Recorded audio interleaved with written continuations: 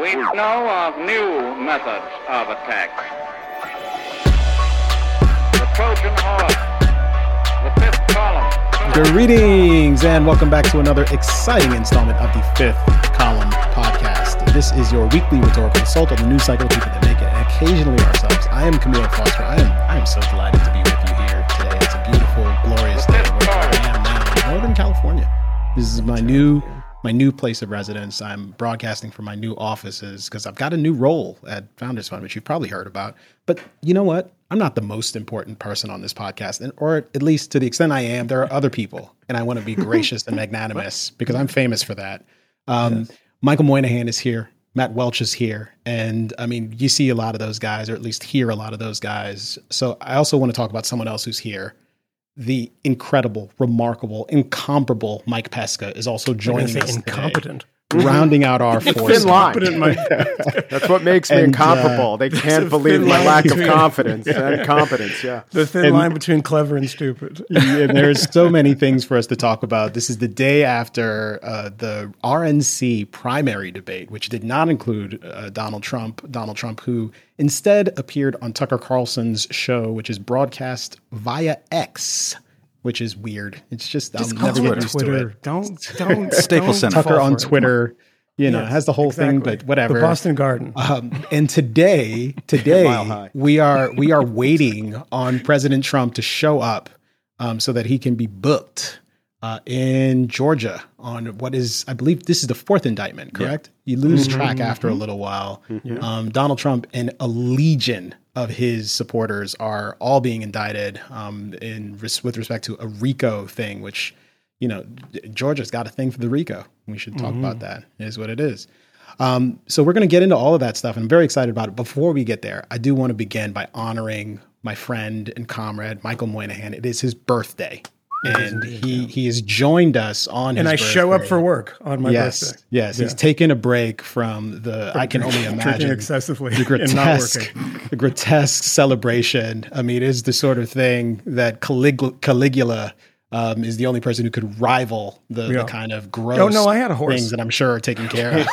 Oh, did you have a horse? Oh, yeah. Yeah, wow. Free pony rides for my birthday. Incredible.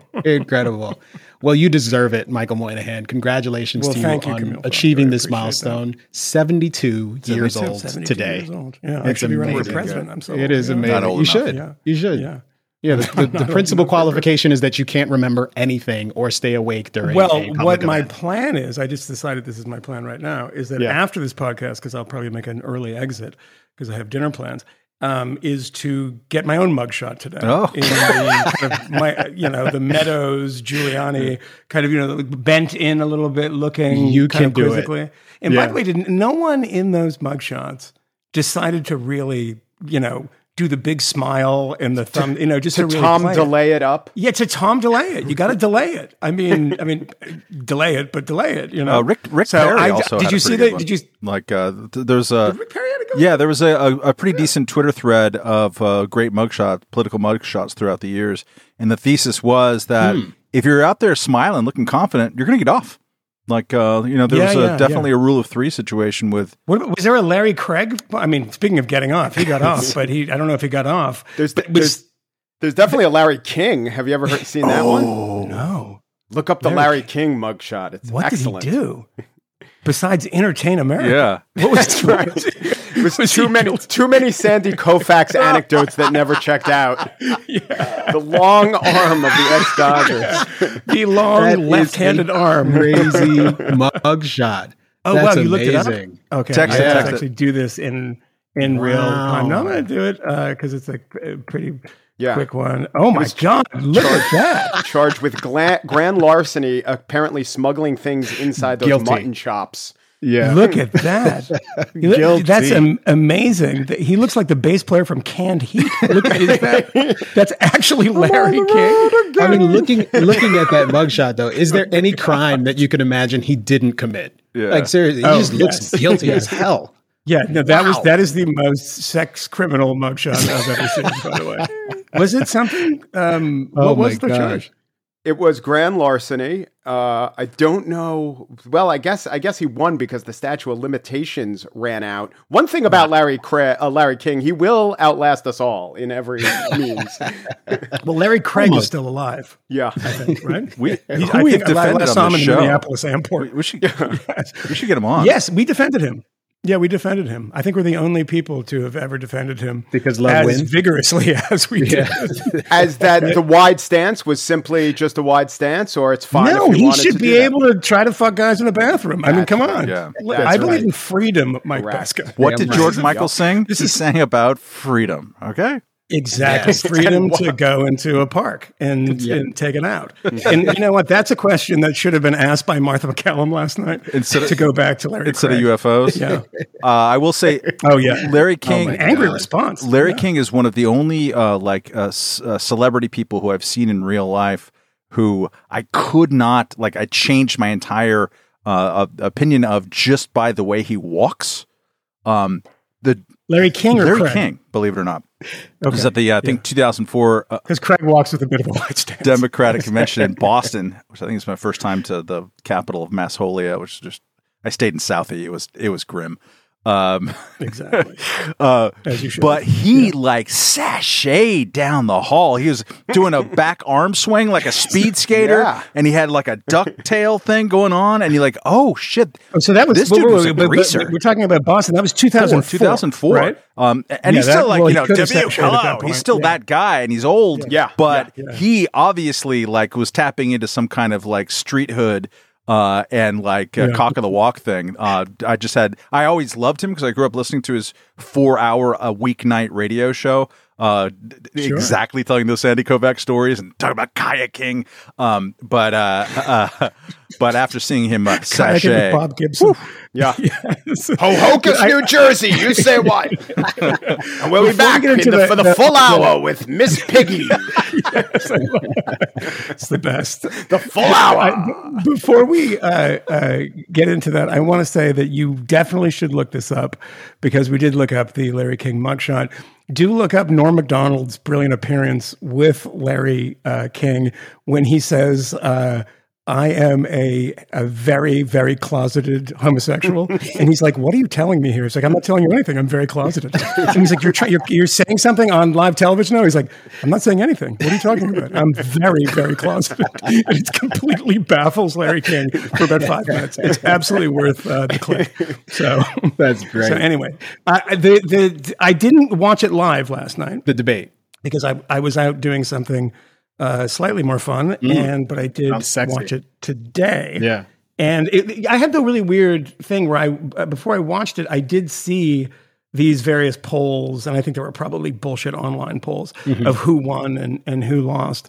And beyond thinking that America lost last night watching it, is that I don't Christie had 2%. He was very low, and I want to go full Doug Burgum. Because I didn't even recognize him. I was like, who the fuck is that guy? Is he bringing them water? And it was Doug Burgum, who almost didn't make it because of he was shooting 3-pointers and twisted his knee or something. Wasn't that what happened? But who did you guys think when you saw, did you think anyone did well? Well, anyone? I think pretty good. Doug actually did pretty good for himself, faking an injury so that he could get talked about in the media. Is a great strategy there. Yeah, this is James Harden. Who knew he would take a play out of Karl Anthony Towns' playbook? I think that there's oh my God. the two ways of looking at it, especially when you acknowledge that, which most journalists don't, but that this isn't for us. Certainly, I mean, I'm not a Republican. I'm not going to vote for the primary. I don't want really any of them to win or be the president. So there's that. But so there's the person that you think won because you liked what he or she said more than the others and came off decently well. And then there's the one that played the room correctly, even though you wanted to punch him in his pearly white teeth. So that's a way of saying. What you be talking about, you anti-Indian racist? No, Vivek cleaned up. He absolutely made it about him, as absolutely predicted by Matt Welch on the Megyn Kelly show. I'd like to point people in that direction. That he was going to troll people. He was going to pick fights and outrage people, and then get Mike Pence's dudgeon all up, and you got. Matt, I got to say you were right, but that's not like predicting 9/11. I mean, that was a pretty true. That was a pretty easy prediction. But I mean, to the extent that it was really about him for about 2/3 of it, like people were responding to terms that he had created and outrages that he had planted on it, and he got more time than anybody else. There's more Google search terms for him after anyone else. The bullshit online polls, he's either first or second. The little focus groups all pointed towards him. Dude cleaned up. He played the Republican electorate and the field and the media and mainstream normal politicians like a fiddle, because that's just where the Republican Party is at right now, which is for me a terrible place. So I take no joy in this, but he tactically did fantastic, I thought. I think Mike Pence actually spoke the most. It just seems like he spoke the least because of long pauses. I have a theory about Mike Pence. He doesn't really talk like that because no one does. It's all an act, the steely-eyed, and that is why. And Jesus. Yeah. I mean, you have to say Jesus a lot. I agree. It was a Vivek. He said Jesus, my Lord and Savior, just for the record. Which is the version of saying Muhammad, peace be upon him. But I don't want to miss that, Mike. You said a Vivek quake. Vivek quake. It is Vivek, and it was a quake. And he's just like Trump. He's unencumbered by actually knowing anything. I think Vivek could know things, so maybe he's a little smarter. But the question is, okay, what do the people want to hear? I'm going to say that. Or wait, there's 7 other people who could speak, but right now they're not being called on because they're all saying they essentially agree in global warming. Hell, I disagree. No global warming. I'll say it. I'll make the case. And they're going to put clips back to back where couple months ago, he said, well, of course, global warming's real. And yesterday, it seemed like he was saying, no, it's a hoax. He actually said the global warming agenda is a hoax. Was that what more people have been hurt by what we've done to ameliorate global warming than global warming, which is not true and I don't agree with. But that's kind of the thing that will probably play among the electorate. And the only limitation, the only cap, well, maybe there'll be some racism and no one's really done the oppo on him. But his entire theory of the case is, vote for me, I'm almost like Donald Trump. That could work if there weren't a situation with Donald Trump in it. Yes. So it's like St. Peter saying, vote for me instead of Jesus as first pope. You can't do it. The thought probably occurred to St. Peter, I should point out. That's right. He was very backstabby. It seemed to me, though, that Vivek was obviously the greatest beneficiary of Trump's absence last night. I think it would be very hard for him to have done exactly the same things and said the same things. Perhaps being quite so obsequiously obsessed with Donald Trump and promoting him in some different way, in indirect ways. You can't do that if you're standing right next to the man. I think that would have come off a little badly. So that worked really well for him. But there was a moment, and I don't know if you guys caught it, where Vivek was getting additional time. And I think he was involved in a back and forth with either Nikki or Christie at that point, maybe even Pence. And the crowd kind of booed because he was getting another opportunity to respond. So in that respect, I think he kind of over-engineered the debate, ensuring that people were coming after him, giving himself extra time to talk. There is a threshold you don't want to pass. And if you're named, you get to talk. Yeah. So. I mean, it was definitely a WWE audience. Yeah. I mean, that's the first time I've seen a moderator as Brett Baer swung around in his chair and admonished the audience, Milwaukee audience. I mean, the Wisconsin people are like, oh my God, fucking Vivek. Who was that guy? And said, please shut up. But I guess, I don't know if it's because you have no chance. Because when you know you have no chance, you have 2 ways of going. You just go balls out, I don't give a shit in the totally bananas crazy way and say, well, it kind of worked for Trump. Let's see if it gets a little traction for me. Or you are sort of honest about what's horrible about the Republican Party. And that was Nikki Haley. And Nikki Haley did fairly well at that when everyone's talking about spending and how, oh, it's so horrible. And she's like, you do realize that Democrats proposed 2.1 or 3 billion. Republicans are up in the 8 billion region for just stupid pork projects. And you guys are the problem. Yeah. And then on abortion, she, gave a pretty good solid answer. Yeah. It was like, no, this is actually crazy. And the reason we're winning losing these kind of 6 or 8 referenda at this point is because people don't like this. Mm-hmm. And we have to think about, how women deal with this, et cetera. And nobody else, of course, all the other men on the stage were not going to say anything like that. So she, and that was kind of lukewarm applause. And that's not what you do in a primary. So I was actually kind of impressed by her by actually sticking to her guns and saying things that were incredibly unpopular in the room and amongst primary. And well, she made the electability argument as well. And maybe I can push this to you guys because I want to disagree with you a little bit, Matt. I mean, I think last night was generally a pretty good sign for the Republican Party, given where they have been. They've been in thrall of Donald Trump under this long shadow for a while. The notion of them having this high-profile debate that was watched by some people, including us, and for Donald Trump to not be center stage, even though he wasn't there, I would have expected him to be a little bit more prominently featured.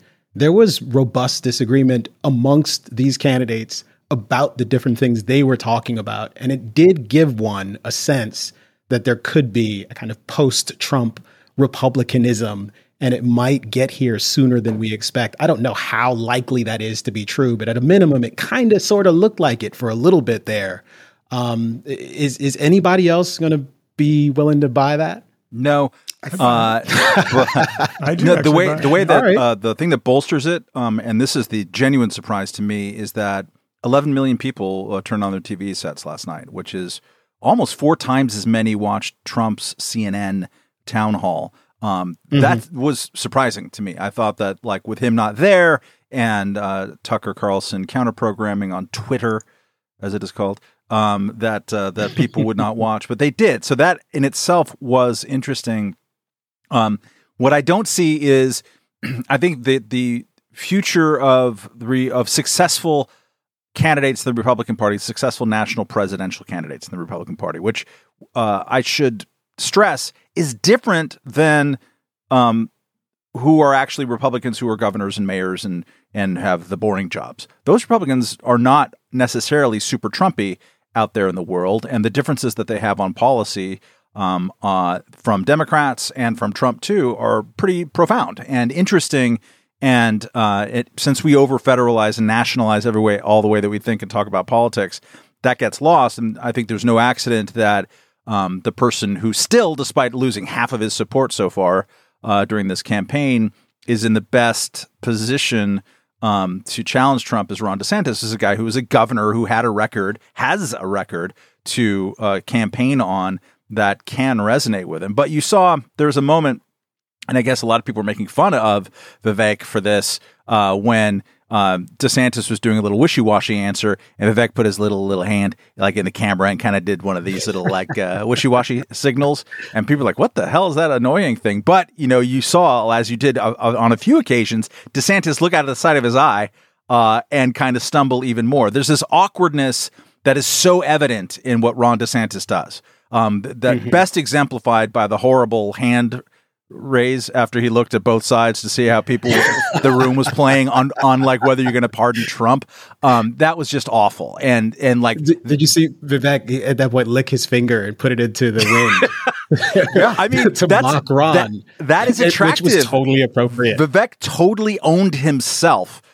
It's not necessarily the self that I am rooting on. Sometimes I do when he wants to abolish a bunch of federal agencies. Awesome. But a lot of times I don't root him on. But like he exuded that kind of absolute, I know everything. I have all the confidence in the world. I know myself. DeSantis doesn't. DeSantis has a lot of good answers, which he performed or delivered in a pretty stiff and wooden way. But all of that is to say, like, that kind of the ghost of Trump still weighs heavily in the room. And the people who Nikki Haley did have, I think, a good debate for Nikki Haley. It's just that, and I think that's also played out in the 538 post game polls that they've done of people watching it and how their attitudes shifted towards the candidates. She really rose above that lane, right? The normie politician lane of Pence and Christie and Tim Scott and the other ones. She did much better than all of those according to that.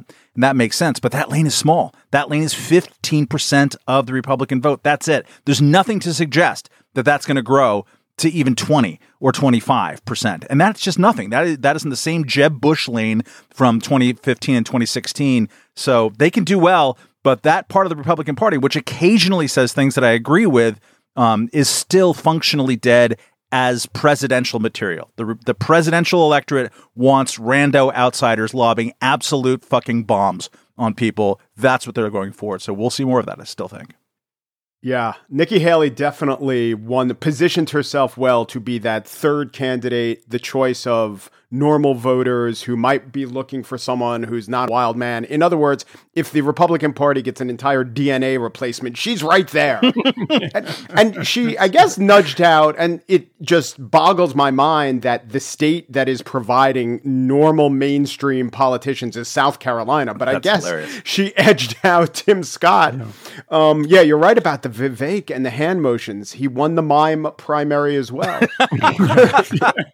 You should have had a striped shirt on. That's right. He walked against the wind and provided the wind himself. Haley was fine, was good. Agree with you, Matt, that there's not the market is not there for what Haley is selling. But I also don't know that, other than the fact that 11.5 million people or however many watched the debate, what's the argument about that would elevate her beyond one debate performance above this person, this Jeb Bush type person who's there to clean up whatever, to become that, mythical third party normal Republican? I don't know if I see it. I mean, it's all irrelevant at the end, though, isn't it? Because none of these people are going to ascend. I mean, there's obviously a number of things that can happen, but if things are exactly as they are now, next year there's going to be a Donald Trump versus Joe Biden election again. And this is the only time that I will not mock the Susan Sarandons of the world in 2004 who said, I'm moving to Canada, because it's the closest I've been to saying something like that if we have to look at these two fucking idiots again. But, DeSantis he's just not, he didn't perform very well. He seemed nervous, by the way, which I hadn't seen before. He seemed kind of, hesitant and looking around. One answer that I was like very annoyed at, Vivek, I think it was right before Vivek is doing his Trump impression, and he does his American Dharma. Was it what was the American Carnage? I'm sorry, I was thinking of the movie about Steve Bannon. American Dharma, but when he said, this is no, Mike Pence, you're wrong. This is a very dark moment in American history. Is it really a dark moment? Is it that dark? But then you get to DeSantis, and one of these things that makes it a dark moment, one would presume, was the madness that enveloped us around January 6th, right? We've been, all over the place on this issue, strenuously denouncing it, and then saying, well, let's not say that this is Pearl Harbor or 9/11, but DeSantis has this incredibly bad answer when he's asked directly, to the unbelievable frustration of both of the debate moderators who keep cutting him off and saying, you're not answering the question, which is what you're supposed to do, but there's only so much you can do. When he keeps on saying, no, let's not look backwards. Let's not look backwards, to the mob that was saying that the man on stage to your right should have been hanged. Yeah. That's not something we should definitely talk about. And the man who is going to turn himself in tomorrow and get booked in a mugshot, this is the past, let's move forward, which is just a dumb way of saying, I don't want to answer that question and get myself in any trouble. Yeah. One thing that is remarkable about the debate and tells us where we are with this party is that Ron DeSantis vowed to invade Mexico, and we haven't noted it. No one else on stage seemed to note it. This seems, I don't know, kind of significant unless the Mexicans invite you in for drug interdiction, which they do anyway on a regular basis. He literally vowed to invade Mexico to get the fentanyl, because we all know that once you target one country's drug production, it never moves to another country. But this is the leading vote getter on the stage, and it seemed like an unremarkable thing to say. Well, one reason... But what if he said that I want to invade Mexico not for the fentanyl, but for the territory? Then I would have been like, okay, let's just expand our size a little bit. We could take Baja. I wouldn't mind having Baja. Yeah, I think that's ours, to be honest. I think the reason why it didn't really come up, the only way it would have come up is if the moderators in that kind of annoying, even Fox moderators, they always have to like ask a question about guns and global warming. You ever notice that? It's like, I don't know what, it's not that these are not worthy of talking about, but it's like talking about every time within the first half an hour of every debate, no matter what, even though it's a Republican debate and that's not what the debate's going to be done on. But in this case, I'm losing my train of thought. Damn it. Moynihan. Well, when they talked about global warming, I thought it was just the best possible way to frame it, to give it to a kid who says, how do you convince people like me that the Republicans really do have a plan? Now, Vivek fucked that question in the ear, but I thought it was pretty good attempt to put the question forward. But he was a kid that was a YAF kid that went to Catholic University. It's like pretty bulletproof. Wasn't that the one where Ron said, let's not do it this way? I want to answer the question. He's the one who completely exploded that effort. He was correct too in that moment, because it was like, believe in global warming or not kind of thing. It's like, stop it. And I kind of get that. And I think it resonated. No, what I wanted to say earlier before I brain froze is that every single candidate wants to invade Mexico. Tim Scott, when his opening campaign speech is like, I'll send the military into Mexico. Vivek is like, day one, we're going to go in there in Mexico. Donald Trump 2 days ago said naval blockade of Latin America. Naval blockade of Latin America. Yes, and we mentioned this the other day on Megyn Kelly's show, is that he also suggested bringing back enemy combatants for the Sinaloa drug cartel. It's like, I didn't see any problems with that in the past. We can do that with people in Mexico now. It'll be totally work. But no, it's this kind of madness doesn't even, I mean, was there, because I had this on in the background and it started becoming like white noise, or like, and I started primal screaming during it because I couldn't take it anymore. But I'm pretty sure that no one mentioned the insane Trump idea of a 10% tariff on everything coming into the country. I didn't see anything or hear anything of that. Because that would have been very, very instructive, because what happens in populist economics, it's like the worst type of economics. It's completely idiotic in every way, but it actually does rally people because they don't know anything about economics. And it's kind of difficult to say like, well, if we keep everybody out by making everything expensive, then they'll just buy our stuff, which is not a thing that actually exists, because you need all that stuff to make our stuff. And that would have been pretty instructive to listen to people respond to one of the most deranged policies of a person in Donald Trump, who has lots and lots and lots of deranged economic But policies. It's also a gut check of where the Republican Party is, right? Because Trump has pulled them in, and Trump supporters have pulled them in a different direction on trade in particular. And Vivek would be an interesting person to watch, because similar to his global warming agenda hoax, he's always described his economic policy as America First 2.0. Like, oh, okay, so it's going to be just like Trump, right? Even shittier than 1.0. But no, as he said to us when he came on with me and Moynihan, and as he has said elsewhere, dropping out of the TPP was a terrible mistake, and that we should have trade deals that exclude China. Now, of course, he wants to ban American companies from doing business in China. That seems totally normal. And easy to do. So like there's weird wrinkles to it, but there would have been an interesting divide, and it's a shame they didn't talk about it. Well, yeah. And to that, Matt, when he did say it to us, and I don't know if I mentioned this at the time, probably didn't, because he is a very fast talker and he moves on very quickly, and we had a limited amount of time with him.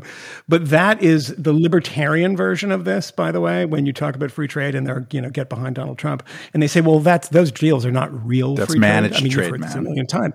It's managed trade. It's not real trade. And it's the libertarian version of it's not real Marxism.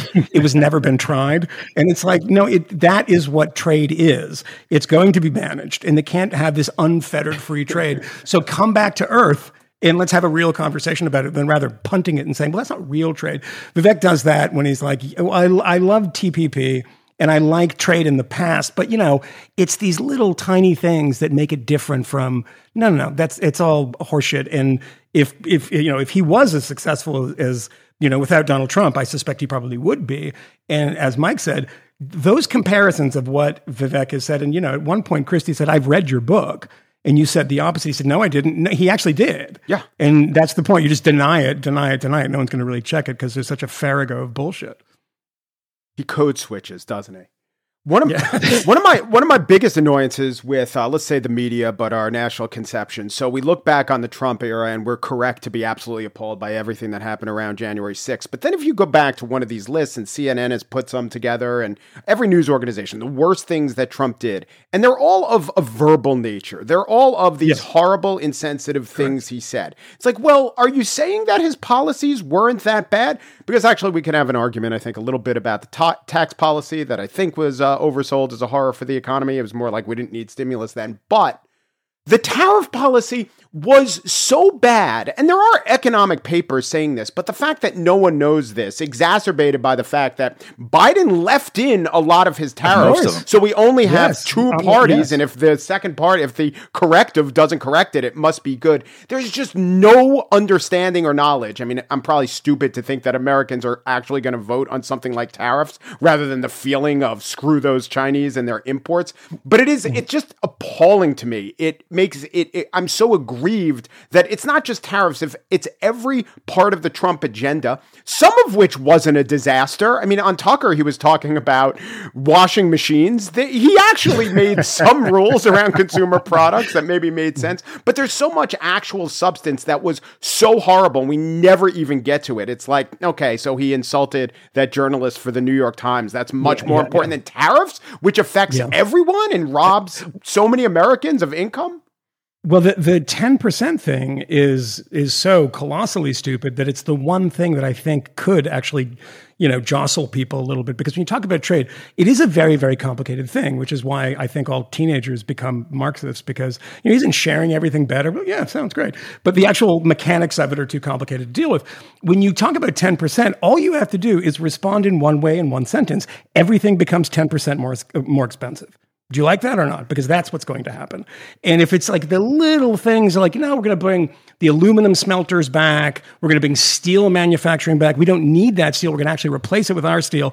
This is actually something so deranged and so ill-considered. And by the way, as I pointed out on the show the other day, is that the two people who are in the room with him at Bedminster are fucking Stephen Moore and Larry Kudlow, who made careers on being free traders. Yeah. And just have no principles whatsoever and are complete fucking rats, both of them. Well, I wanted to talk a little bit about one specific aspect of the debate and perhaps pivot to some of the events that we are watching unfold in Georgia, or at least waiting to see unfold. There was a moment where they talked specifically about Mike Pence and his decision not to do as Donald Trump instructed on January 6th of 2021. And there was a robust discussion about this, as has been alluded to already. But there were two things about it that were of interest to me, and this broader point. I have perhaps complicated feelings. In that moment, I thought this was Pence's best moment, and perhaps Christie's best moment as well, although it elicited a torrent of boos from the crowd and a bunch of groans. I suspect that even if these are people who generally dislike Donald Trump or perhaps partial to some other candidate on stage, most of them aren't really interested in hearing Chris Christie badger Republicans over January 6th, appropriately or not. I'm not going to say anything about that right this second.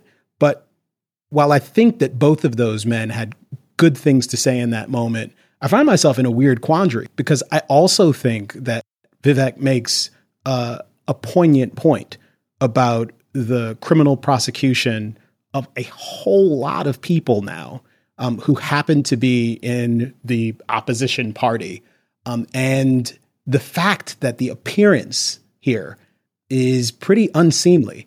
Now, that doesn't suggest that Donald Trump didn't do things that were wrong. It doesn't suggest that he didn't do things that were wholly inappropriate and perhaps even break laws. And we'll have to see how the cases proceed and what evidence is brought to bear. But it does seem to me that there is something worth being concerned about there. And there was a specific moment where Christie and Vivek were talking about Christie said something about whether or not Donald Trump violated the law is somewhat immaterial here. Like, we'll find out. The specific thing is kind of conduct.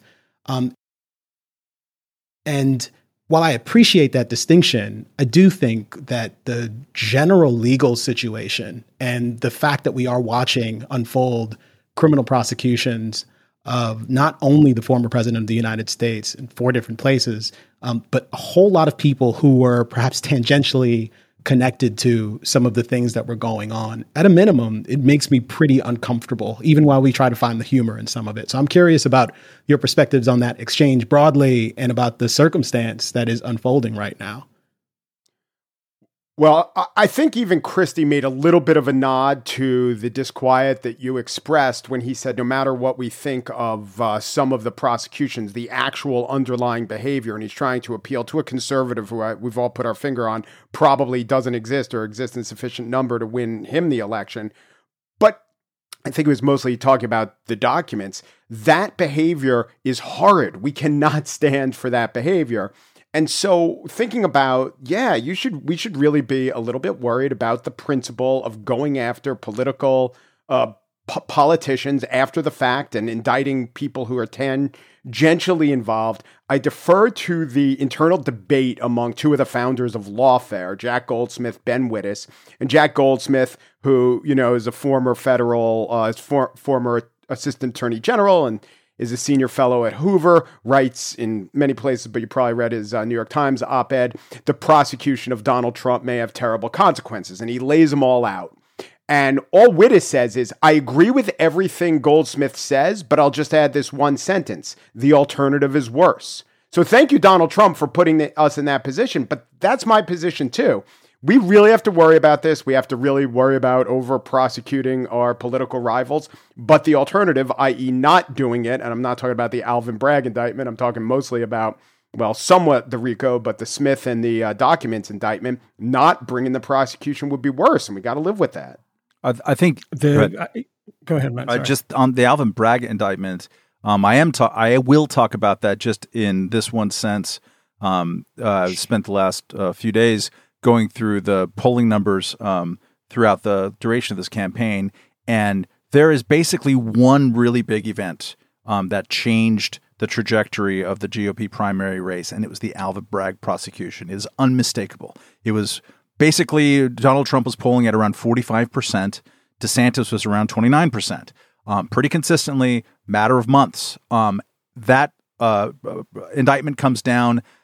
Donald Trump gains 8 points. DeSantis loses 8 points. It goes from a 15 to a 30-point lead overnight. Stayed there ever since. It is the thing that happened. And it was the most unfair, most creatively, legal interpretation, kind of just irrelevant to the stuff that matters of the way that Trump conducted himself. I don't doubt that he breaks laws for breakfast, lunch, and dinner, different laws, different states, and that he lies all the time, which is going to be a big problem. As Clark Neely pointed out, I think, in a Cato blog post that's worth looking at. But wow, that is the most irresponsible one, not just because of the effect of it. The effect of it, I think, sort of illustrates the irresponsibility of it. But we should have a higher standard for roping in ex-presidents and current politicians. We should treat this with some trepidation. And I'm with you, Mike. Like I don't like it. It makes me feel bad. I don't like the RICO statute in general. RICO statutes, federal or state, in general. And there's plenty about the Georgia prosecution. Ken White of Pope Hat fame, former guest on this show, who can be a cuss in different locations. He wrote a very good essay. I'm being charitable. He wrote a very good essay on his Substack, talking about his own sense of disquiet. And he's someone who hates Trump, just hates him, but talked about how the indictment was overreaching and sloppy and unfair, and it needlessly conflated various aspects. So, I have that sense of disquiet. His conduct needs to have some kind of sanction. And I don't know the best way to get there. I know that Andy McCarthy of National Review and some other conservative legal people have said the sanction was available to you. It was the second impeachment, and you guys ganked it. You just blew it. Yeah. But Matt, this is a hypothetical, but let me ask you, what's your instinct say? Politically, are those numbers any different if the order of the indictments was different? I don't know. What if Bragg was fourth? I don't know. I don't know. I presume that there would be some rally around the flag type of thing, or rally around the defense. Him saying, "Look, they're coming after you. They just got me first," is both powerful and bullshit, or both bullshit and powerful. And I think powerful bullshit. And I think it would have. Well, you saw Giuliani said that when he was like, as Donald Trump said, if they come after you, they're going to come after Rudy Giuliani. It's like, it's not me. It's Rudy Giuliani. Yeah. It's the shitty, half insane former mayor of New York. But I think that if it was in a different order, it probably would make much difference, because most of the people I talk to about this who aren't in the position that we're in, paying attention to this stuff, paying close attention to it, just know that they're indictments and they make up their mind depending on whether they're Trump people or not Trump people. And they say, God, look how bad this guy is. They're not looking at the details of the Bragg indictment, which are so, weak and kind of sketchy in so many ways. The thing that is kind of scary about it is that, I've said this over and over again, that I personally have said everybody who goes into the Capitol on January 6th should be arrested and, be sanctioned in some way, in the same way that I think someone goes into a Nordstrom's in LA should probably be sanctioned and arrested too. I'm not sure if just for going into Nordstrom's. You mean to be clear, shoplift or just to shop? Yeah. Wait, are there shoplifters? Oh no, I hate the store. I think it's a dump. See, I just think it's so common now because Nordstrom is just getting targeted every day. That's what we think. Uh-huh. But the January 6th thing is actually interesting, and we had a really interesting conversation about it with Laura Basil on something I posted last week that Camille and I did on stage with her in Philadelphia about some of the political nature of some of those prosecutions. And then it kind of gets you thinking in general beyond the political element of it. And I do believe that there's obviously a different kind of sense when you're prosecuting political enemies, and you have more of a reason to do so. And there's a long history in a lot of countries of that going poorly. But when you see, this is what happens in prosecutions all over the place, political or not. They bring insane charges, squeeze people to death, make them think they're going to go to jail for 40 years, and then make them flip on people. Yep. I mean, the way these prosecutions often happen is now we're seeing this in the political context, and it outrages us. This happens all the time, and it's always outrageous. It happened with teachers who are cheating on standardized tests under the same RICO laws. And I don't know if Ken White, Pope Hat, is a huge Young Thug fan, but you get plenty of rappers. I mean, he is a bit of a thug. So he's a middle-aged I am thug a Young fan. Thug fan, Mike Scott. Young Thug is one of the most high quality and influential. Maybe that's why he blocked you, rapists of the last decade and a half or so. So I'm a big fan, and I am following his case closely. And I believe we've talked about it a few times on this podcast. We talked about it with Laura Basil, didn't we? Camille was stunned about that, and we got a bunch of emails, and one from our cop friend at the NYPD, objecting to our saying, well, the rap lyrics, and he's like, well, oftentimes I think they're I also have said, the rap lyrics. I'm a fan, so it is what it is, and I don't know all the details of the case, but he's almost certainly guilty of something. So related to this murder. Well, if he's not, that would hurt his cred, right? Yeah, I mean, he's called Young Thug. It was like when what's his name's brother got convicted of murder. And his rap name is his label mate, who was also on trial and pled out, and is now a pariah in the hip hop community, in large sections of the hip hop community. His name is Gunna. So yeah. Gunna and Young Thug facing criminal prosecution for conspiracy and murder, among other things. By the way, did anyone in this, because I have what I saw was limited. I didn't watch the whole thing. I didn't have enough time to do both the debate and Donald Trump on Tucker. I presume to be more of the same thing, but I watched a little of it. And one of the funny things, and I think you guys probably watched a lot more than I did. One of the funny things I noticed that was Donald Trump was considerably less crazy than Tucker. Yeah. When he was like, Jeffrey Epstein murdered, he was like, no, I don't think so. Yeah.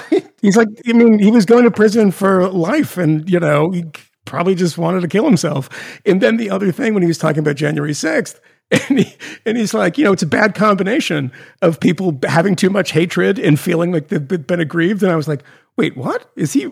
I know he doesn't mean that, or he's saying it in a weird way where he's like, they're right to be angry and aggrieved, but it actually didn't. It sounded fairly rational.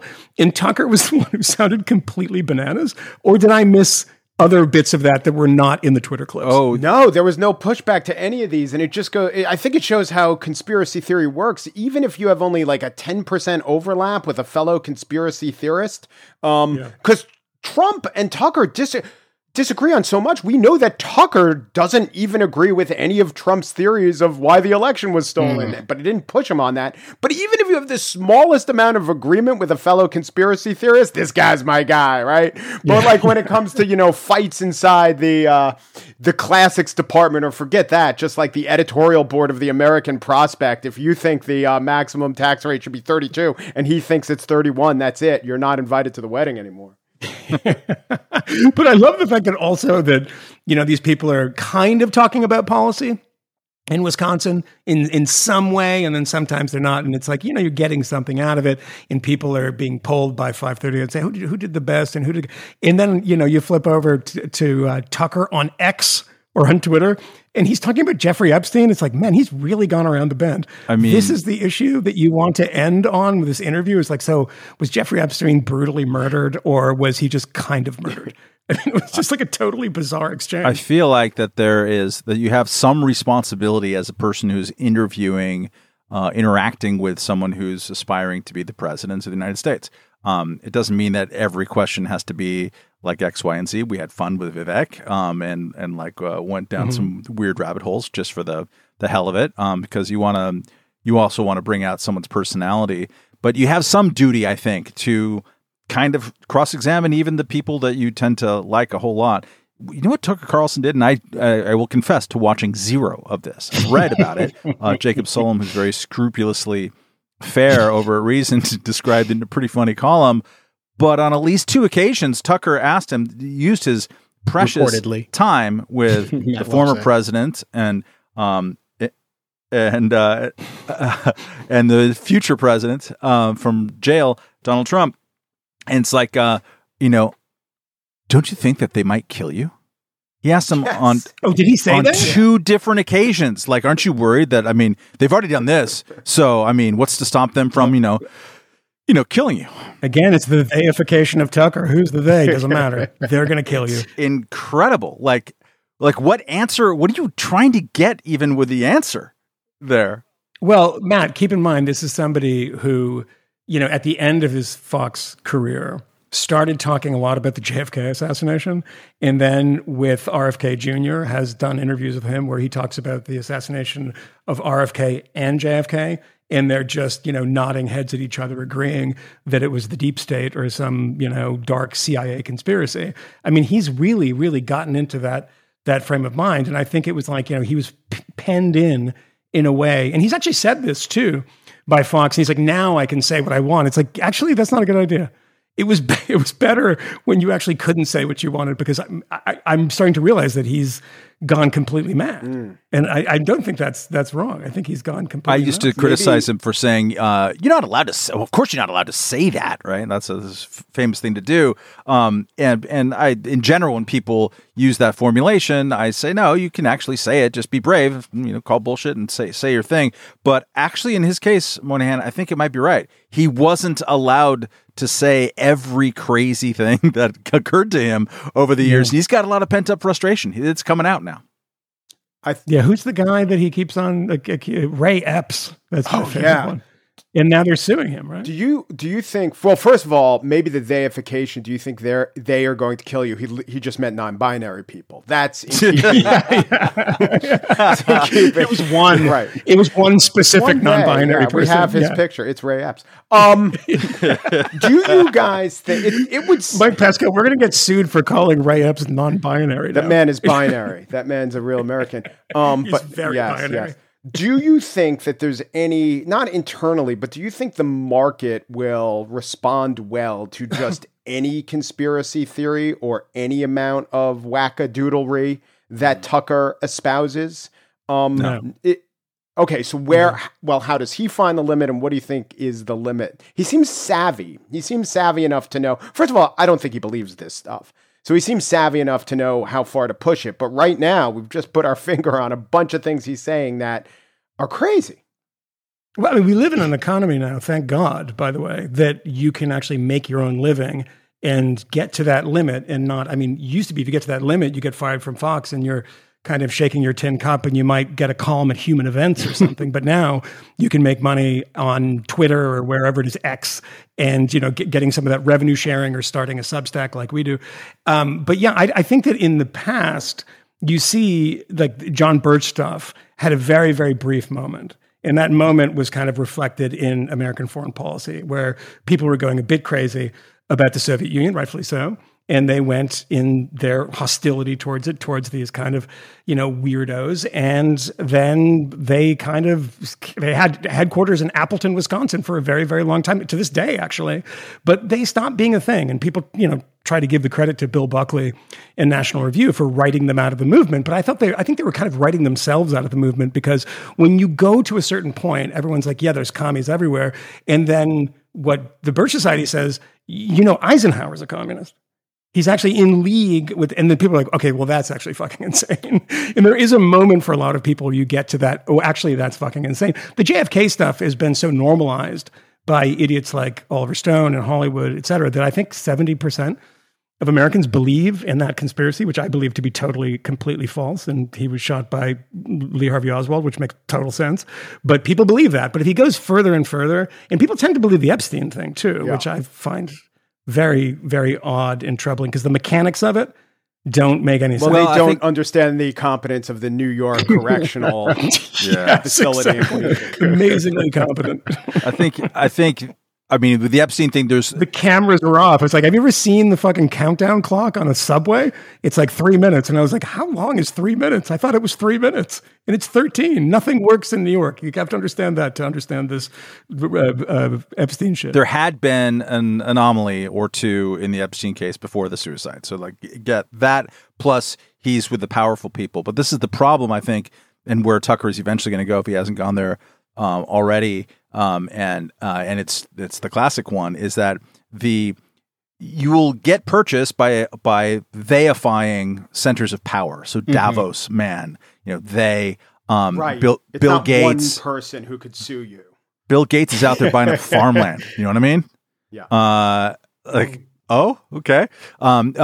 So like if you center it on actual centers of power, and you have a couple of occasions where powerful people, anomalous things happen to them, they get off with something that they wouldn't have otherwise done, then that's pretty powerful stuff. Also, when you have things, and this is apropos of the JFK assassination and UFO files and other things, when you have overclassification, the government still holds things back for whatever stupid reason to cover their asses 70 years later. That's just this overhang. It's going to build that, but you're going to start saying crazy things. So Tucker Carlson, I think it was this week in Hungary, of course, he's giving a talk in front of at least 11 people, at like some outdoor. Three of them were Rod Dreher. I found out from Rod Dreher's Twitter feed, and he's like, they hate Hungary because Hungary is a Christian nation. Like, first of all, who the fuck is they? And second of all, do some reading, just a little bit of reading before you go to Hungary for the They hate Poland too? For the 75th time. Poland is actually a Catholic country. Hungary, where I lived for 3 years, has much, much, much less religiosity. Something like 17% of Hungarians go to church once a month, as opposed to in New York City, in Gomorrah itself, 35% go every week. Like, what are you even fucking talking about? But like, get in your head, get in your mind who the they is, and then being all mad at Hungary for being Christian. It starts to look pretty crazy. And where this goes, if it's all about cosmopolitan international elite, they people doing secret things to manipulate power to create these unequal outcomes and these bad, rich things, it's only going to go one direction. And it's only going to, and that is, you know, the direction, as you mentioned the other day, the the Jerome Tuchelli book. It was it always or usually begins with Ayn Rand. The version of this is it always ends in anti-Semitism. Yeah, that's just inevitable. It always ends with the Jews. So it does. I don't mean I mean a positive. I know how you meant it. I know how you meant it. Well, it's a very very bad thing. I'm watching the clock for you. Yeah, and I just want to. I say this by the way as dinner. Yeah, no, I'm going to leave it. But I just want to say this as somebody who was at a event last night where me and the person I was with were the only non-Jews there. And we surveyed the room, the only goyim, and it was fantastic. I felt like I was let in to a secret society meeting, and it was great. Well, I found out what's going on. What did you learn? What's going on? I can't tell you. It's going to be a subscription only thing on X. What are they going to do to us? Oh, they are going to do. By the way, they are all the nicest people. You have to say that. The least conspiratorial. They're just nice people. They allow the go. Look, do you notice that I'm reading off a prompter? They set it up here. Into they. You don't want to get Kanye. You know, the elders of Zion. I understand. As a card-carrying Philo-Semite who wants to go drink for his birthday, I'm going to go do so now. And thank you, Mike Pesca, for coming. And I imagine you guys will have more interesting conversations. Happy birthday. Happy birthday, Michael Moynihan. And everyone, you should know that Michael Moynihan spent a good chunk of his birthday wrestling with Fifth Column Audio for you people. 6 we got hours. We got plenty of money. 6 hours. We know of new methods of attack. And we are rid of Moynihan, who is off to have drinks or, some sort of weird birthday orgy. Either way, good for him. Congratulations. Glad he's healthy and still in the land of the living. But I am still here with Mike Pesca and Matt Welch. Mike, I wanted to ask you something for a couple of weeks now. Actually, a little longer than that. You had a podcast something's going on launched called Not Even Mad, and your co-hosts Virginia Heffernan and Jamie Kirchick. Has Virginia been on the podcast before, Matt? Ours? No. Yeah, I don't think so. It was but mine. I think she and I recorded something together at some point in the past. I think. Yeah, but not for Fifth Column. Yeah, not for Fifth Column. Maybe it was for Newsweek, and I think we enjoyed one another's company in that context. It was a little while back. But Mike, that podcast ran for what, like 10 episodes? Something like 10. Yeah, 10 big ones. More. Could you talk to me a little bit about what happened there? Because the show was supposed to show people who were thoughtful and interesting and friendly and respectful to one another, but who disagreed. Yeah, on important things and could still model like how to have constructive disagreement, but something happened. The perhaps overly reductive sentence is the demise of Not Even Mad was that my two co-hosts got a little bit mad at each other. Now, I don't want to throw anyone under the bus, but this whole idea, this is to me coming up when I did roughly when you guys did, was the idea of people having cross-political pollination and conversation was not only not rare, it was seen as necessary, de rigueur. You wouldn't put together a political panel without different points of view. It's why political panels existed. And I listen to a lot of podcasts, and I love a great political discussion, but they started trending and then trending more. And then they got to, there were almost zero podcasts left that weren't three guys agreeing with each other. You guys are an exception. And I also have to say, there are little bits of oasis. You might disagree with me, but when you know how to listen to, say, the Slate Political Gabfest, there's enough disagreement where, say, John Dickerson will at least give you a good version of what a Republican thinks. And David Plotz is a little heterodox, and Emily's listening. To me, that's worth it. But listening to the editors of National Review, and then listening to the commentary podcast, and then listening to Pod Save America, and I could listen to a lot more. All of those are podcasts in my rotation. All of them I like, but they never encounter the differing point of view. And so I was just saying to myself, I just need to get John Podhoretz or whoever, Noah Rothman, from this podcast, throw him in the middle of Pod Save America, and that would be a so much better podcast.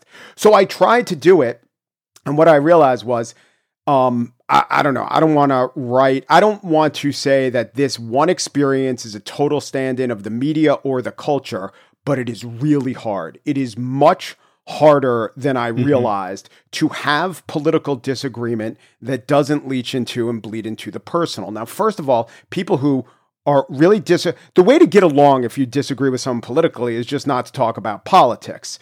Okay, that's so a sports podcast where one's a conservative, one's a liberal, that could work. But the deal is they just would not talk about politics. So they'd only ever so occasionally, and though they would get mad at each other. It just is so socially overdetermined. The silos we're going to be in, all the incentives lining up to not get along with the other side. And I think it played out. It's naturally, you're just not naturally going to get political experts who are actually good friends in real life, who have terribly different, very divergent political views. There'll be small differences, and fun podcasts can be made of that. And in fact, I'm friendly with Virginia. I knew her beforehand, and the task was to set about, because when I worked for Slate and NPR, I was certainly much more in the progressive/liberal space. It was easy for me, but I always had conservative friends, and I loved talking to conservative thinkers. It was a little hard to go out and cast that conservative voice, and I just thought Jamie was a great panelist, but socially speaking, I suppose, and I'm not exactly in this world, but there's just pushback out there, pushback of the kind, why did you let him get away with that? Or why didn't you argue more about this? And there's pressure to do that more. And one of the arguments can be, well, it's not even mad. You have to let the other person get their argument out. And the point of the show is not to push back on every little thing, but you're held accountable by maybe people you do know, maybe just people who follow you on Twitter. When the people who follow you on Twitter or Substack are also your paying audience, that's an extra consideration. You don't want to piss off people or lower your esteem in the eyes of your audience by not sufficiently fighting against these bad ideas. And it's hard. It's a lot harder than I thought it would be. Do you, I feel like we all have observed this phenomenon. Like 10 years ago, it was different. 10 years ago, you could count on probably two hands the number of, for instance, cable television shows, even pre-podcast being a really big thing, cable TV shows where you could go, and I would go on Chris Hayes' show with some regularity, and there would be Fox shows, certainly the show that Camille and I and Kennedy did on Fox Business Network, but that wasn't the only Fox place, and it wasn't just sort of that, the Fox News Democrat token that would go in. There it was understood that you're going to have this. CNN, back then they had panels that weren't 85 people, and occasionally there would be, actual sort of disagreement, but it's almost non-existent right now. If you like close your eyes, squinch them shut, and try to think of where is the cable television show where I can predict to see people who disagree with each other in a way that's interesting, or just at all, like really politically. So to what do you attribute this presumed shared sense of, wow, we just don't do that anymore? I don't know why. I think it's the fracturing of the media and the fact that there's no broadcasting. I see that the Sunday shows still try to assemble a panel of left and right and maybe center, but those people are doing it for the paycheck, and maybe they could pretend to get along, but they certainly don't get along. And I would think that there was an era of crossfire, not the Tucker era, but maybe the Evans and Novak or before then era, where from what I understood, there was a lot of comity between those two people. And it doesn't, Ford's best friend in the House being Tip O'Neill. I don't want to romanticize that era. There was a lot wrong with it, and certain voices were excluded. But I also think that it's either the argument about platforming or what's the impetus behind the argument about platforming. But the fact that we have these discussions about how wrong it is to even entertain a different point of view. For a while, I really considered those arguments, and I thought about them, and maybe there is something to be said about not platforming a person. I've come to believe that 99.9% of those arguments are hogwash. There's nothing to them. They're just anti-free exchange of ideas. I've come to believe that with disinformation. You know, you could convince me there's something called disinformation, but now my default setting is whenever anyone talks about that, it's you just want the other side to shut up. And I'm shocked. I mean, I grew up at a time when, you know, Nazis marching in Skokie and all that was the ideal. And I'm just shocked how far we've come. It wasn't, well, it was bad to have Nazis. So tolerating it. That's right. Tolerating. I left out a key verb. Yes. Right. I thought that was the default setting.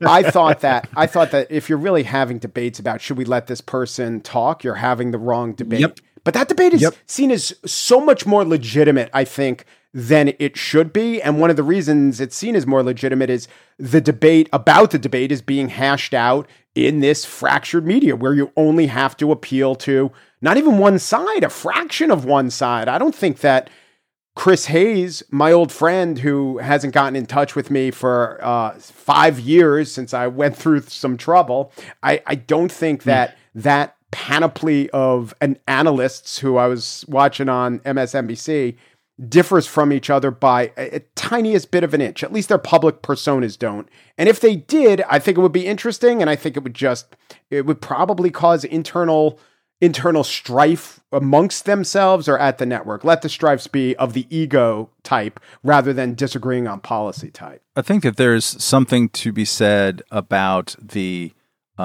market demand and where the market is incentivizing people. I think that we want, and it's not we on this podcast and not we, our listeners, thankfully, it's one of the reasons why we do this for ourselves, but it's really cool to have an audience who are weird people who don't agree with us. And like, that's kind of one of the things that they all hold together is like, hey, we should be able to have a normal conversation with abnormal people from all over the place. That's nice. But I think the majority of media right now, especially sort of like hyper, involved or just paying attention to the news media is about palliative care.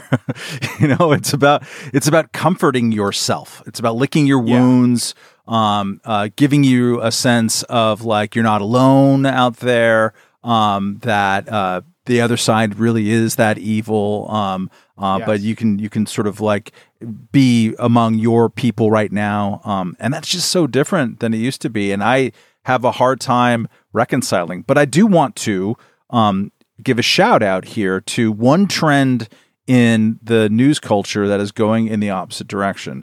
Small, individual, single organization, and that's the New York Times. And I say that because, in part, I think it was today or yesterday, the New York Times opinion section, which we might recall had some contretemps not long ago, back when Barry Weiss was leaving and Tom Cotton was going to do a thing, and then everyone got all mad, and how can you do this? Did a thing. They published Ann Coulter about like immigration within the last 48 hours. I'm sure a lot of people lost their minds, but also I think it's a statement of Joseph Kahn, their new executive editor who replaced the gormless Dean Baquet.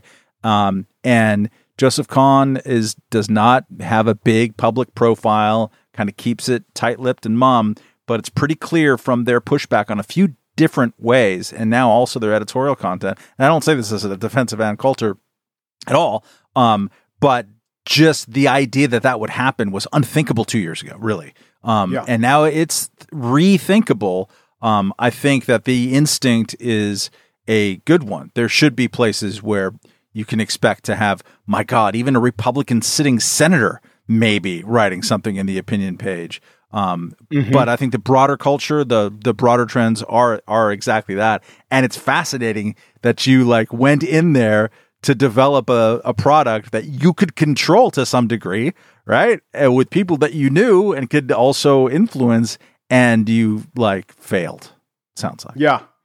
With the Times, by the way, I think it's also happening in their news pages. I think it's Sulzberger. I mean, mostly. Oh. I've heard him. I don't know if you read the big the Columbia journalism piece. It's too long. Or he was on. He did it almost always is.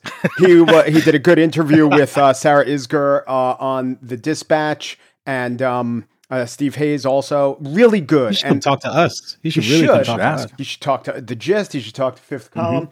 But you could just see it in little things, like little stories where 2 years ago, the story about the Denver public schools getting rid of their security officer would quote 4 anti-police advocates saying this is just the militarization of our schools. And then when they did get rid of their armed security guards and there were shootings in the schools and there were protests at the state capitol, it turned the ratio of people who are explaining to readers of the New York Times why it was necessary to have these guards. There were 4 of them and 1 person objecting. And I see that in a lot of the coverage. I just read a story that seemed like exactly what you would want about the Wash U St. Louis clinic that Barry Weiss and the Free Press broke. The whole standing up to the bullies on the of GLAAD and others on the trans issue, which comes from the editor, but definitely comes from Sulzberger. It was, I think, the right thing, the only thing to do, and a statement. And,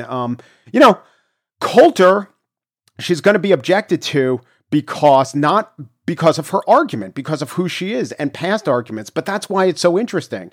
This is Ann Coulter explaining these things and saying these things. There is a value to that. And New York Times readers, or at least the ideal New York Times readers, I think should understand that. And most of them actually will, not the loud ones, but most of them will. So it's good that the New York Times is, getting a little more sensible and trying to reclaim some sort of mantle of explaining the world really as it is. Yeah, it was interesting to see this thing playing out again yesterday, where the Times publishes an article and GLAAD responds by bringing these trucks again and having essentially this demonstration outside of the building. And the tweet that they posted yesterday was about the day before. Yesterday, the New York Times published yet another biased anti-trans article. This morning, we're at the New York Times headquarters holding them accountable. And holding them accountable means essentially telling them you're not allowed to say certain things and you're not allowed to have certain kinds of people write about these things. And I haven't read this article, so I can't comment on it yet. But people who I know and respect who have read it, have said that, like the previous article, that this was a well-researched piece of journalism that was published in the Times and not a horrible screed against trans people. And I do think that there's something about the kind of maximalist over-response to anything that we don't like, that you are endangering our lives, that we're on the precipice of being murdered and genocided. You find that kind of response all over the place, this kind of hysterical, over-the-top nonsense. And I think you're absolutely right, Mike, and to put your finger on it. To the extent people are doing that, and to the extent they're talking about the inherent, overwhelming danger of information and paint with a very broad brush, like, what actually concerns me isn't necessarily the issue that is ostensibly being debated. It is the conduct, which is vehemently anti-pluralistic. It's anti-free speech. It is promoting cultural values and norms that I find deeply distressing. And I will say, for all of the kind of unfortunateness of your podcast, Not Even Mad, kind of going away, like, I do think that there is a very real change in the culture afoot, and a genuine appetite for something more robust and thoughtful, as the political polls are shifting a little bit and the new kind of moderate consensus is emerging. The success of people like us, the ability of us to kind of have these independent, quote unquote, platforms. I do hate that word.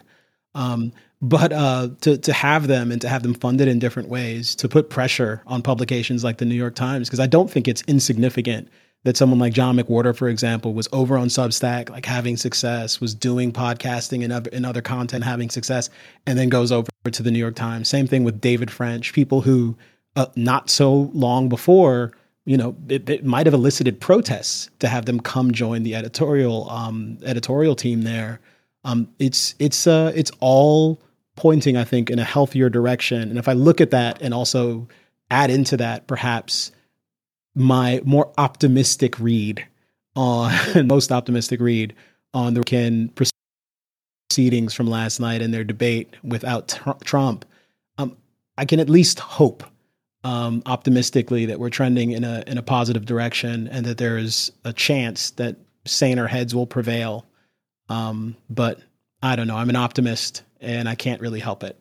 Camille, I got to tell you that I just love the fact that you're back in California for like a week and a half, and you're already like just huffing the optimistic glue. It gives me hope. I've been an optimist my whole life, basically until this podcast started, and I love the podcast. It's not the podcast's fault. I love it. It's kept me alive. No, barely. I found you at a low point, and I've been trying to drag you back towards optimism all along. And I will say, I've had some interesting encounters here in Northern California. The other day, I was under some personal distress, if I'm honest. I just was not having a great day. I was in the midst of just kind of navigating some things, and I was driving my new car, which is I bought a Tesla now that I'm out here because the gas prices almost require it. And I'm going to admit something here. I was not really paying attention, and I kind of sort of blew through a crosswalk. I don't know if I'm going to get in trouble for that, or someone's going to come get me. But there was a young family that was preparing to cross the street, and Dad, he went dad, and he slapped the side of my car with his open hand. And I looked over and saw, him, his wife, and his kid. And, he had to take a step to get there. So I didn't like literally almost murder these people, but it could have happened. And he screamed at me, "It's a crosswalk." And he was aggressive. And as he crossed the street, I wound down my window and I said to him, and as soon as I did, he barked back at me again. It was a crosswalk. And I just said back to him, I am sorry. It's one of those things where, am I annoyed that this man is slapping my Tesla that I just got? Yes, I am, sir. Mm-hmm. This isn't okay. I got out of the car and I was, upset looking at his handprint on the pristine, glossy black paint. And I could have been sufficiently angry that I just kind of went at him in the wrong direction. But I instead kind of admitted my fault in the circumstance, and have felt pretty good about it. And that is one of two kind of surprising interactions I've had with people in California in recent weeks. The other was you did have another option. You had another option being there in San Francisco. You could have just done a barrel roll outside of the car and blamed it on one of the driverless vehicles. You could have just tried to frame the car. That's true. Man, I did see one of those autonomous cars, and I mean, look, it is what it is. I'm generally in favor of innovation. Yeah. But I did see one of those autonomous cars have a weird, not necessarily close call, but a very weird interaction with a pedestrian in the crosswalk. And you're watching this car with no driver in it. Not even like the person who sits next to the empty seat who could possibly take control. I'm watching it kind of roll up to this lady and, kind of slow roll, stop, and then continue on while she was in the crosswalk. She was in the right the entire time, and they were in a bad spot. But of course, look, I expect there to be errors that way in the same way I expect there to be human error. But we're just not going to judge that same thing in the same way. To me, the optimism is that our institutions like the New York Times, you said, when they hired French, when they hired John McWhorter, you'd have expected there to be protests. There were protests. I saw the protests on my X feed. It's just that the New York Times as one institution has said, okay, I hear your point, and yet we're still going to proceed. We're not going to be cowed. We're not going to make decisions in a defensive crouch. This is what we're going to pursue. So that has changed. The New York Times also is an extremely successful, one of the only successful journalism institutions that has the ballast to do it. So when you're not beset by the anxiety that everyone else in the media world and the world is beset by, maybe you have a little more leeway. I also wanted to say on the protest of the trans articles, it's plausible that, but it's not like the New York Times, just because they did an article, necessarily got it right. I was open to the critiques. I thought they didn't get anywhere. They were misleading. They were about a one-word phrase in an Emily Bazelon column that was totally understandable to call a patient zero. But the giveaway, the tell, for me was when they said, and this reporting was used in support of the Republican agenda. It was officially admitted into the record in Texas. And that's all you have to know. When you're objecting to journalism, or even a fair attempt at journalism but the other side might use it, they might use these actual facts, you're not engaged in journalism. Yeah. You're engaged in activism. And, I do think for a time there was an absolute blurring of the lines between activism and journalism. I'm glad the New York Times has got it, as said much more forcefully, we're not in the activism business. I wonder if the Washington Post is there. It's not their current editor, but their former editor still seems to have endorsed the postmodernism of what is truth and there is no truth. I mean, if our big newspapers aren't in we are in the truth business, then they're in, or the facts business, and that strongly correlates to truth, then they're in, I think, the wrong business. Oh, and one last podcast plug. New York Times does have a podcast called Matter of Opinion, and it's getting better. It's people generally disagreeing, but they get along. They work in the same place. David French could talk with Michelle Goldberg. So it doesn't do what Not Even Mad does. And sometimes it takes 2 weeks to react to the news. Here I am giving notes, but that's a good podcast. That is the exception to these three people agreeing type podcasts. You should build them for the critique. You're giving them great advice. One thing worth talking about, and this is the very rare moment of agreement that I'll have with Margaret Sullivan, press critic, late of the Washington Post and now of the Guardian, I believe. She just observes that you talk about, our great newspapers. We don't really have any anymore. We have two, three, Wall Street Journal as well. The LA Times, where I used to work, is so withered. It is so withered. And so many cities have lost their newspapers. I'm not a nostalgic at all about anything in life. And I won't be about newspapers as much as I have loved them and have started them and worked for them my whole lives, and have great memories of them. You have to move forward and do new things. But it's worth acknowledging that there were places that were kind of locking down certain amounts of journalistic institutional memory that are just withering into nothingness and going away. Santa Barbara News Press, a place I knew pretty well, for a lot of tangled reasons, went out of business as the oldest newspaper in California 2 or 3 weeks ago. And that is tough. I'm looking forward to whatever replaces those things.